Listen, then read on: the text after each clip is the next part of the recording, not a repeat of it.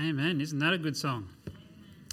I'm going to remove this because I'm not going to song lead this morning, but good to see you this morning, and thank you for praying for Pastor and his family while they are away. If you turn your Bibles to Luke 1 while I jabber a little bit this morning, but thank you for praying for him. I texted him yesterday and asked how the funeral went and how things are going down there, and he said it was a really good service. A lot of people heard the gospel and they've had opportunity just to minister to people while they're down there. So he wants to pass on his thanks for just praying for them. I know he said it in the video, but just reiterate that. So praise the Lord for that and for what's happening down there. But we're going to look at the Bible a little bit this morning. Amen? So you're in Luke 1. I noticed this morning that this microphone fell down again like it did last week, and it's not because the sound guys didn't try and fix it. It's just because Danny doesn't know how to use a microphone. But I did think of a solution. We just stick a microphone on this stick here, and it'll all be good. So keep that one in mind, Asher. All right, I'm going to pray, and then we're going to have a look at the Word of God this morning. Let's pray. Dear Lord, Heavenly Father, we do thank you that we are alive because of you, Lord God, that we have life. That Father God, you've saved us from an eternity without you and translated us into your life and into your kingdom. Father God, we thank you this morning that we can open your word, that we can be amongst brethren, we can be amongst those who also know you, Lord God. And Father, we just ask that you'd please be pleased with everything that takes place. We thank you for the songs we've already been able to sing and the encouragement that is, Lord, and the truths that are in those lyrics, Father. We thank you for that. Father, please just turn our attention to your word today. Help us to glean what we need. I pray that your Holy Spirit have free course in each of our hearts today, Lord God. We thank you for who you are. Thank you for this time together. And we do ask and pray these things in Jesus' name. Amen. I want to ask you a question, and the question is this. I wonder who in this auditorium right now you would say that you relate to the most. That you would relate to the most, that who is the most relatable person in this room right now? And obviously I don't need you to call the answer out, but just think about that, who you would relate to the most in this auditorium right now. And the answer to that question is probably someone that you have a lot in common with, someone that you maybe have a common interest in, or maybe it's just the fact that you are a Christian, you're saved by Jesus Christ, and that's the most important thing to you, and you found someone else that's an encouragement, and you relate to them because that's what you look forward to. Maybe it's someone that plays the same sport as you or listens to the same music as you. And I think you'll find in life we look for that. We look for those we have things in common with, and we will get around them. You've heard the term birds of a feather flock together. That's what we do. It's just that we're sheep that flock together. We're not birds. But that's just our human nature. We just look for people and opportunities to gather around those that we have things to do with. The friends that we have, we spend time with them because we have things in common. Think about this. The stories that we choose to tell people, even in our friendship circles or at workplaces or whatever, the stories we choose to tell them because we know that the person we're telling them to is going to relate to that story. They're going to understand it. Maybe it's drawing off some experience that you and them have both had, and so you choose to tell that story. Even as far as jokes. We tell jokes and we laugh at jokes, and they're funny. Hopefully you tell funny jokes. But we laugh at jokes and they're funny because we can relate to the thing that's funny about whatever the joke is about, right? Do we all agree with that? Yes. Okay, I'm not going to tell any jokes this morning, but even memes, I hate to say that word behind the pulpit, but you got to reach the young people, memes and posts, reels, all that sort of stuff, half the things that we send across the internet and through social media platforms and our phones and text messages and all that, we send that stuff because it's like, hey, this person knows about this thing, it's really hilarious, and I'm going to send it. So they can relate to that. That's just what we do. And Danny Holloway is actually like, he's a constant meme sender. But they are actually funny, I will give you that, bro. So good on you for that one. You can't use a microphone, but you know how to send a meme. But all these things, really, we get that because this is our society. This is who we are. We live amongst other people. So we share these experiences and jokes and all that stuff with other people because other people get stuff to do with people, right? Like we don't send things to a cat because the cat doesn't get it. I mean, they don't have a phone, but they just don't get it. So that makes sense for us to operate in that way, but it's an entirely different story when it comes to relating to the one who created everything. Very, very different. Because you and I can tell a joke about something and be like, hey, yeah, we get that because, we're a human and we get the life and the thing that joke is about. But we wouldn't understand a joke about being outside of time that God could tell, that only God knows about. We wouldn't be able to get that. Even a story, we can't tell a story about how we framed the worlds with our words, how we created things just by speaking it into existence. We can't share that story with someone else and be like, yeah, I remember the day I did that. We can't relate to God on those levels. We can't get that. I mean, yeah, we can read scripture and we can read about how he did it, but it's not the same. We don't relate to it like we would with someone else who's done the same thing as us. And it doesn't matter if this is your first time in church or if you've been a Christian for 30 years or more. The idea of a being such as God relating to us can sometimes be very difficult to grasp. I wouldn't go as far as to say impossible, but just very difficult to grasp that God, who is outside of our atmosphere, outside of time itself, can relate to me, or I can relate to him. Like, the idea of that is sometimes very difficult to understand. And even God himself says in Isaiah 55 verse 9, "For as the heavens are higher than the earth, so are my ways higher than your ways, and my thoughts your thoughts." He even says that himself, that we're on different levels. You're here, I'm here, and it's not in a competition kind of way, just identifying the fact that we are not the same. We are not the same as God. Yet, at the same time, we do understand that Jesus, who is God, came down to earth and in more ways than one showed himself relatable to mankind. And we know about that because it's written in the Bible, right? We've read the stories about how Jesus was born of a virgin and grew up and was just around other regular people and did regular people things. We've read that. We know those stories. We've heard about it. We've just had Easter and, we're going to have Christmas later on, and we talk about things about him being a man and dying for our sin and relating to mankind. But sometimes it's just difficult to grasp that a God who is out there can really, truly, 100% relate to us, or that on the other side, we can relate to him. Because just being a human is one thing, but knowing that he's God, sometimes that just makes it quite difficult for us. So using scripture this morning, we're going to answer a few questions about this topic of being relatable, or Christ rather being relatable to us. And the first question I want to ask this morning is how?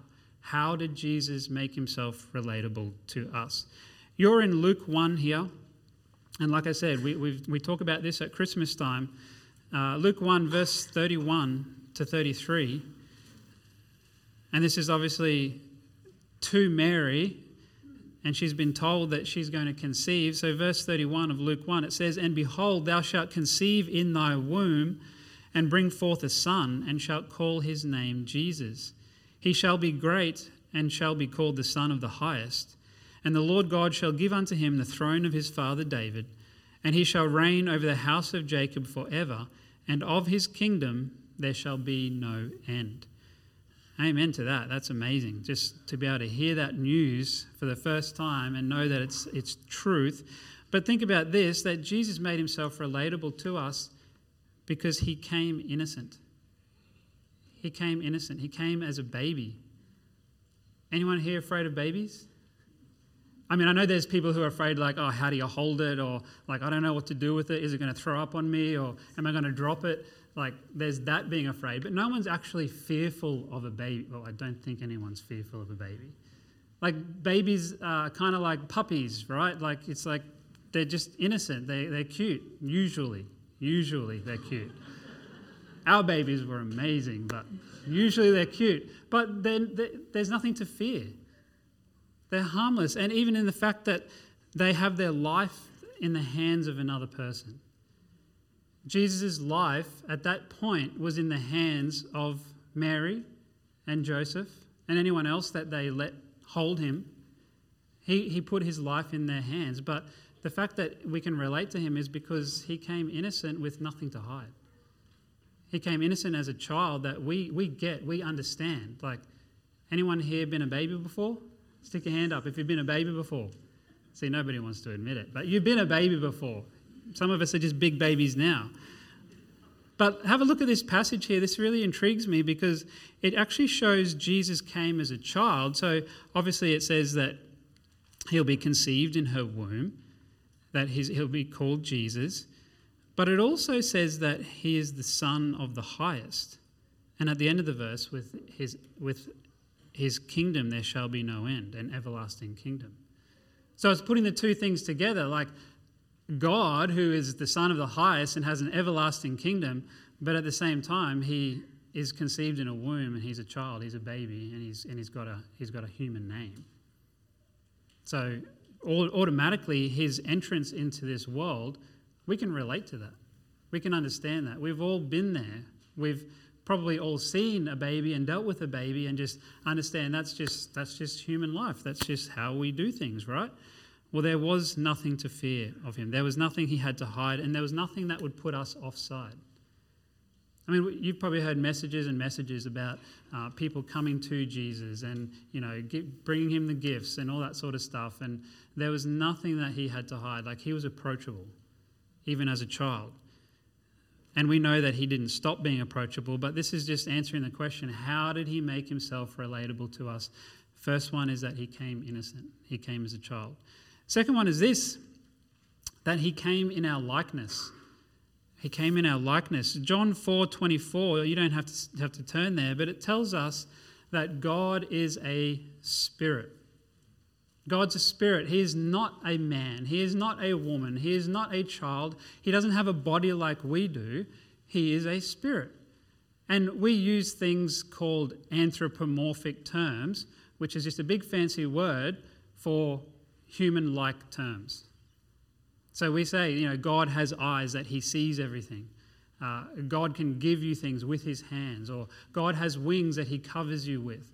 So we use those terms because our brains are like this. Like God said it, didn't he, in Isaiah, that my ways are higher than your ways and my thoughts than your thoughts. So our brain can only understand human stuff, really. We can only get it properly in the realm that we live in.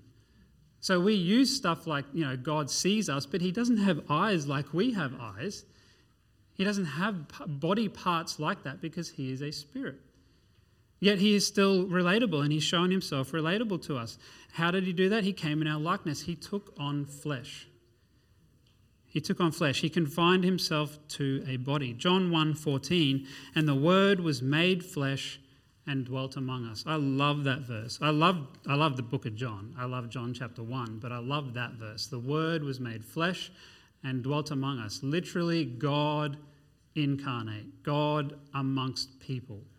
That's him being relatable to us, saying, I'm coming in this form because you understand this form. I'm coming in this form because you actually need it. Humankind need me to be a human. Okay. Philippians 2:7, which we already read, but made himself of no reputation and took upon him the form of a servant and was made in the likeness of men. He could have come down to earth in any form that he chose. Any form at all. He could have come down as a spirit. He could have come down and we wouldn't either see him or we wouldn't even understand it. He could have come down as an ape. He could have come down as an ape because despite what many people say about our similarities with apes, we wouldn't relate to one. Like, we can try and draw similarities between us and apes, but there's not a lot common that we have with apes. And he could have come down as an ape, and he didn't. He chose to be a man to reach mankind. And that's something that we always have to remember, that Jesus didn't do things just randomly. He didn't do things for no purpose. Everything he did had a purpose to it, and he chose the form of a man because he needed to reach mankind, because we needed to be able to relate to this God. This God that loves the world, we need to be able to relate to him, because we're not going to love him back. We're not going to understand him and his ways and his thinking and all that sort of stuff if it's this idea of a God out there and there's nothing that we can actually relate to. So he purposely chose a body that represented mankind for that very reason. Turn to Hebrews chapter 5, and we'll have a look at some things here. Hebrews chapter 5. You know, he chose to be a man to reach mankind. He understood the importance of familiarity, sitting where others sit, getting on their level, like we do with kids. You know, I hope you're not the kind of person when you interact with kids that you're like, "Hi, how are you? Great, what did you do today?" And like you're standing up here and you're not getting down on their level like this and being like, "Hey, how are you today?" Changing your voice, looking them in the eye like this and saying, "I am interested in you right now." That's how we do kids. That's how we relate to kids. That's how we teach and train kids. We get down on their level and we don't act like them, but we make ourselves relatable to them. And God was doing this not in a derogatory kind of sense, but in a "I want you to be able to relate to me" kind of sense. So I'm going to come as a man. And I wonder here, you're in Hebrews 5.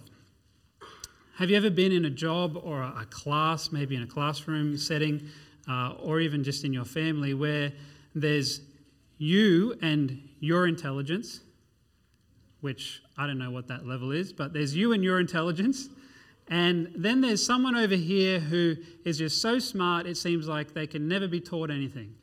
It seems like they already know all the answers to everything, and you can't stump them with anything. They just know everything. I'm not talking about a know-it-all, but someone who's just super, super smart.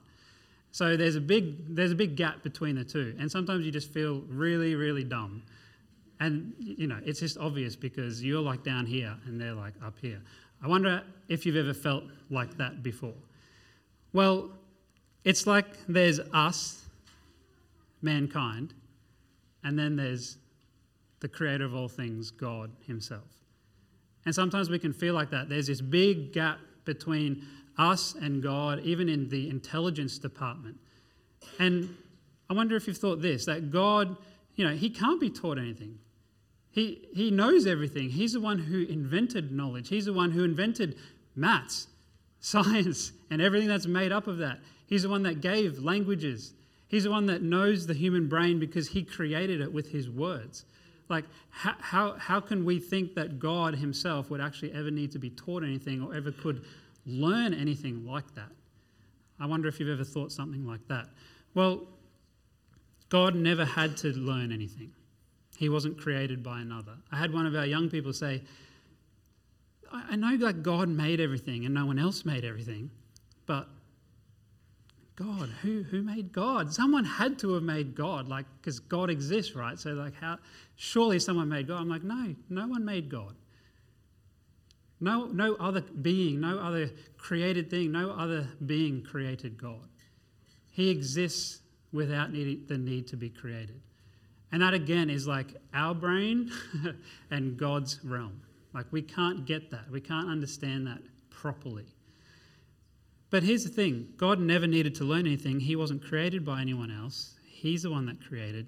Yet, in his relating to us, he actually came down to earth out of heaven and he learned. He learned us. He learned our world. He learned what it means to be a human. And not just that, I want you to have a look here in Hebrews 5. Look down at verse 8. Hebrews 5, verse 8. It says this, though he were a son, talking of Jesus, yet learned he, what's the next word? Obedience by the things which he, what's the next word? Suffered. He learned obedience by the things which he suffered. I have a question here, and it's more like a paragraph, and it may not sound like a question, but I wrote this out as I pondered this verse, I know I've seen this verse, I've read this verse, but this verse just nailed me when I was studying this.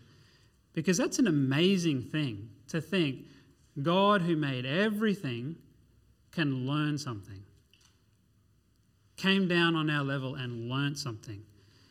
And so my question or my statement is this: what God chooses willingly to physically and spiritually sacrifice themselves for a people such as mankind, and is so committed to the one and only solution that they place themselves in uncharted territory, finding the seat of learning through suffering, intersected with obedience to the will of the Father, and by doing so enters into the very reality of humanity, enduring to the end, solidifying the fact there is a Saviour that truly knows, cares for, and can relate to the ones he gave himself for. What kind of God does that? I'll tell you what kind of God: the Lord and Saviour Jesus Christ. He does that. He places himself down on another level that he doesn't really belong in. He belongs in heaven on his throne, and he came out of that, and he chose to suffer. He chose to suffer. He chose to do the will of the Father, and he chose to be obedient in it. He was so committed to what we needed as mankind that he said, no, he's praying in the garden saying, Lord, take this cup from me. Father, take this cup from me, but not my will, but your will. So he's learnt obedience through everything that's going on in that, everything that he went through and everything he went through after that fact. And so he actually learnt what it means to be obedient to something or to someone. That's incredible. That just blows my mind. But that's his way of relating to us, that he put himself in such a position. And I'm not saying he came down for that sole purpose of learning obedience. He came down the sole purpose of being the Redeemer that would help us to have a relationship with him. But through that, he learned something. Through that, he entered into that level of humanity. And to think that God can do that, that's just incredible. That he would go through all that to relate to us. He came and entered into our position of guilt and our position of separation from the Father. I know most of us here would understand that our sin, our breaking of God's law, is actually what causes the great divide between us and God. It's the guilt of that breaking his law that really separates us, between him and us. But Jesus' suffering that Hebrews here talks about removed that for those who chose him, or those who choose him. 2 Corinthians 5:21, you may know this verse, says, "For he hath made him to be sin for us, who knew no sin." Jesus didn't know any sin. Jesus was sinless. Jesus was born of a virgin so that he was sinless. I mean, he was sinless anyway because he's God, right? But it's just everything adds up. Everything just lines up. He was born of a virgin. He didn't get the blood from an earthly father that carried that sin stain. So he didn't even know any sin, but he was made sin for us. He put that all on himself, or allowed the Father to put that all on him. Why? That we might be made the righteousness of God in him. Incredible. That's God relating to mankind. And in doing so, we then have another thing that we can say, I can relate to him. He's entered into my humanity. He's entered into this realm. He's entered into that body that is like my body. He's placed himself under. Like, all these things add up to him relating to us. So that covers how. That's the how. So we asked, how did Jesus make himself relatable? Another question we should ask of the scriptures is who? Who did Jesus make himself relatable to? And before you say, the answer is everyone. Well, the answer is everyone. But let's actually look at the definitive thing of who these people are. And we're not going to dwell long here. I'm just going to list these off. But if you're familiar with any of Jesus' earthly ministry, then you'd have to agree that he made the effort to reach all kinds of people. All kinds of people. He didn't just specify one type of person to reach. The down and outer. He didn't just reach the down and outer. He reached everyone. He tried to reach everyone. his message was for everyone. Which is good news, because sitting in this room today and everyone online and everyone in the world, we are all kinds of people, right? That's everyone. That's everyone you know that's not saved. Jesus came to relate to them because he wants to reach all kinds of people. So, who did he make himself relatable to? I'm going to list these out. The first one is this: those who would choose to reject or ignore him. He came to relate to those people. John 1:11. He came unto his own, and his own received him not. So even if you choose to reject him, doesn't matter. He actually came to relate to you. If someone you're trying to witness to doesn't take it, it doesn't matter. It's not on you, but Jesus came to relate to them as well. Second one is this: those who had nothing to offer him. That's you and me. That's everyone. We don't have anything to offer him. Isaiah 64:6 says, "But we, mankind, are all as an unclean thing, and all our righteousnesses are as filthy rags. And we all do fade as a leaf, and our iniquities, like the wind, have taken us away." We have zero to offer Christ. Really. Anything good we have is because he gave it to us first. Even the love that we understand and can express, that came from him first. We loved him because he first loved us. So everything we have, it all came from him in the first place. So, our account was zero. It was a negative. So anything we can give is because he's given it to us, and then we can choose to give it back to him. So he came to relate to those who had nothing to offer him. Third one is this: those who were very different from him. And this is what I was saying at the start. Like, he's God. He's a spirit. He's outside of time. He's everything we're not really. But he came to relate to the people that were very different from him. John 8:23, "And he said unto them," this is Jesus speaking, "Ye are from beneath, I am from above. Ye are of this world, I am not of this world." He made that pretty clear, that we are different, but I'm actually coming to reach you because you need it. I'm coming to reach you because I care about you, because I love you.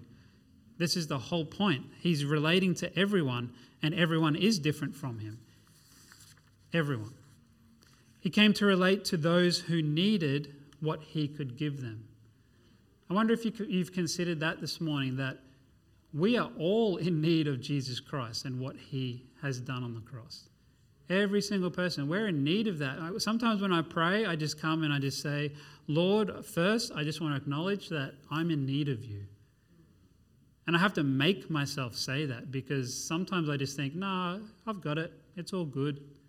Or things are going all right, or whatever. But we have to remind ourselves that, no, we actually need Jesus Christ. And he actually cares enough about us to come and relate to us, mankind, because he knows that we need what he can give us. Luke 5, verse 31 and 32. This is what Jesus said: "They that are whole need not a physician, but they that are sick. I came not to call the righteous, but sinners to repentance." He knew exactly what mankind needed. He didn't come down to earth and go, "Okay, I'm going to spend a few years down here and just work out, what do these guys need? What are they lacking? What's the need here? It's going to get a feel for it, and I'm just going to do a few things while I'm down here. But really, my point is, I just want to find out what they need." He wasn't doing that. He already knew that. Like I said, he's outside of time. He's omniscient. He knows everything. He already knew that our problem was the sin that has separated us, between us and him. So he came and he sacrificed himself because that's what we needed. He related to those across all ages. All ages, not just the ones we read about in here. But what we do read in here in Hebrews 13:8 is that Jesus Christ is the same yesterday and today and forever. To me, that covers all of mankind. Doesn't matter whether it was Adam at the start or the last person that's going to be born on this earth. That covers everyone in between. So he came to relate to all ages, all people. It's safe to say that we can find ourselves in most, if not all, of that list there. We can say, "Yep, that's me, that's me, that's me." So there's just one more question that I want us to answer from Scripture this morning about Jesus relating, and this is the question, the big one that kids ask all the time. It's really, really, really annoying. Why? Why? Why did Jesus make himself relatable to us? Why did he do that? Well, I'm going to ask you to turn to Hebrews 4 with me, please. Because it's great to know that he did make himself relatable to us. It's great to know that, okay, there's a God that is understanding us as human. There's a God who knows our need, and there's a God who can give us what we need, and there's a God who's relating to all people. Great, excellent. But why? Why would he do that? Why did he do that? Well, I'm going to give you a few statements here before we look at a verse in Hebrews 4. This is why he did. This is not why he did. This is not why he came and was relatable to us. He didn't choose to progressively relate to us over time. And what I mean by that is he didn't say, okay, I'm going to little bit by little bit over thousands of years relate to mankind. You know, the Bible says that he was slain from the foundation of the worlds. So that means before the world even existed, which means before you and I existed, in case you didn't know that, he already had decided to come and to be slain and to be the sacrifice for mankind, who wasn't even created yet. So he didn't progressively relate himself, choose to relate to us. He said, no, even just from the beginning, from before the worlds were formed, I am going to relate to mankind, because I already know outside of time that they have a need for me. They will have a need for me. So he chose to do that before you and I even existed. That's amazing.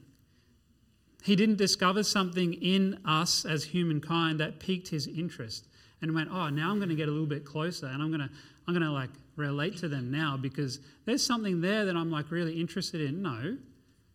He knows exactly what humankind's like. He already knew that we were going to fail. He knows our good and our bad, our ups and our downs. So it wasn't like what we would do, like, oh, there's like a commonality I have with that person. I'm going to get to know them because then maybe we can talk about this, or maybe we can partake in these activities together, and that's piquing our interest. So then we get a little bit closer and a little bit closer to that person. He didn't do that. He already knew from the foundations of the world that we needed him, so he already chose he's going to relate to us. He didn't do it for his own profit, his own self-gain, his own status. Obviously, these are things that we do sometimes. He didn't dwell among us just because he was curious about life as a human. He wasn't bored and needed a challenge. That's hard to understand. God outside of time, how long is that? Is there time? Does that even make sense? Like, was God just how long was God there before he created anything? Is there time before he created anything because he's outside of time? Like, see how you can just like ask all these questions and then just go, but he wasn't sitting there bored and needed something to do. And I know these are obvious, but I want to say them anyway. He wasn't doing it just to fit in with humanity. That's what we do. We relate to people so we fit in with them, a group, a crowd, a person, a status, whatever. He wasn't even just relating to us to show us how to be a better person.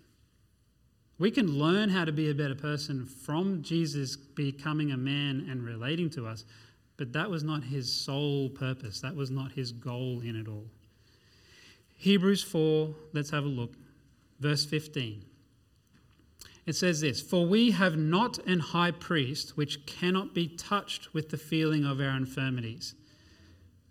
That's saying we do have a high priest, Jesus Christ, who does understand our infirmities. We do have a high priest who gets us. He gets our problems, gets the things of humanity, but was in all points tempted like as we are, yet without sin. So we have someone who is a high priest, that is Jesus Christ, who understands us, understands our infirmities, understands what makes us tick and what makes us separate from God. And he was tempted like we are, so he entered into that humanity 100%, yet he didn't sin. A clear verse on the fact that he was committed to relating to us so much that he endured all points of temptation. But that doesn't answer the question why. Verse 16 answers the question why. Verse 16 says, let us, that's mankind, therefore, because of verse 15, let us therefore come, what's the next word? Boldly unto the throne of grace. That's his throne. That's God's throne. That we may obtain mercy and find grace to help in time of need. He came to us in a relatable way so we can boldly go to him with what we need. To find grace, to find mercy, to find help in time of need. He chose to relate to mankind because he wants us to come unto him, to relate to him, to have a, what's the word? Relationship. Relate. That's what he wants. He wants you and me and every person in this whole world to have a relationship with him. A close relationship. Not a, oh yeah, I know of them relationship, but an intimate relationship, a saving relationship. A relationship that takes you from death to life. That's what Hebrews says right here. That he did this so we can go to him. And maybe you don't know your need of him. Hopefully some of these things we've looked at already show you that you need him. Whether it's you need him for being saved or you just need him every day. We need him. The motivation has always been that the very God of heaven desires us to have a relationship with him. He's done all this in a purpose way, knowing what we're like and what we will relate to. He created this world and us for the sole purpose of a relationship. And you and I have never been his afterthought. We are the object of his love. He created us because he is love. And he wants that relationship back. He wants this two-way relationship with him. Not just that he's the God and then he's hands off. He actually wants that one-on-one relationship with us. He was born an innocent baby of a virgin so his sinless humanity could redeem us from sin. He took on the flesh of mankind so he could be the solution for mankind's sin. He suffered and learned obedience so we knew he was acquainted with humanity. He came to save all types of people so nobody is left wanting. He continues to invite us to come to him so we can receive what we need through him.